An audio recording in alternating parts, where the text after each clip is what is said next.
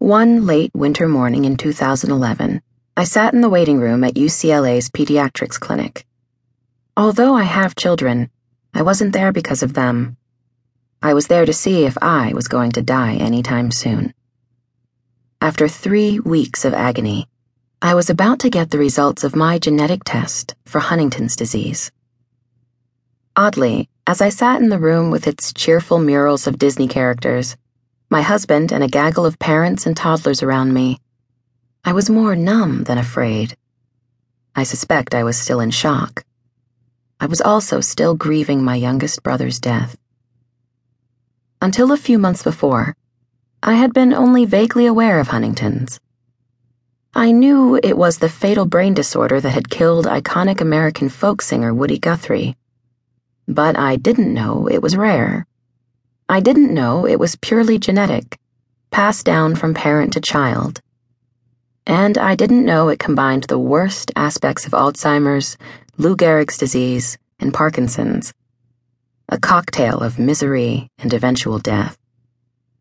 Or that there weren't any treatments or a cure. And then, in December of 2010, my brother Jim was diagnosed with Huntington's, on top of terminal colon cancer. And suddenly, I was thrust into a world I never could have imagined. Jim didn't last long. He died of cancer on Christmas Eve, only 58.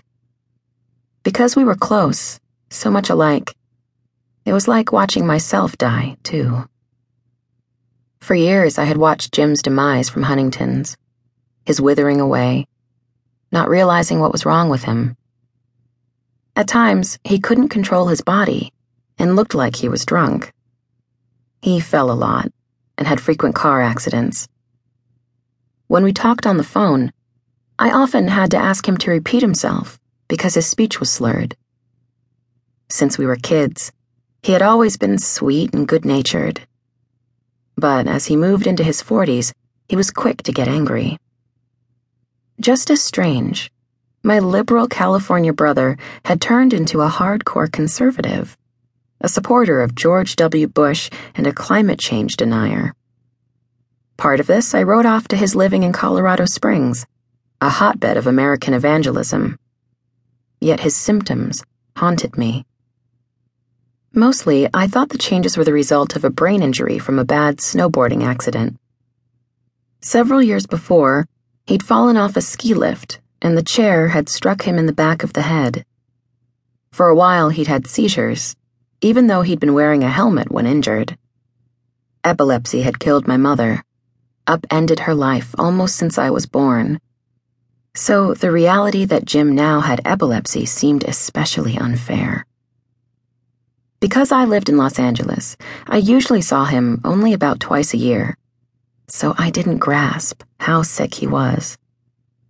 Whenever I'd ask about his health, if he'd seen his neurologist, he'd insist he was fine. He had a little movement problem, something called dancing body syndrome. He was taking medication for it. He could still practice dentistry. But I was skeptical. How could he insert a crown if he couldn't stay still? If only I'd pursued my suspicions. Maybe then Jim wouldn't have been able to live in such denial. He could have gotten the care he needed and not suffered as much. Maybe his colon cancer also could have been diagnosed earlier. At the very least, Jim's depression could have been treated.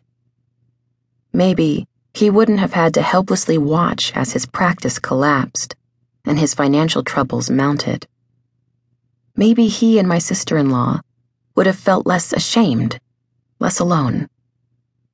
Maybe he wouldn't have had to pretend to be so brave for his kids and for our 2 siblings and me.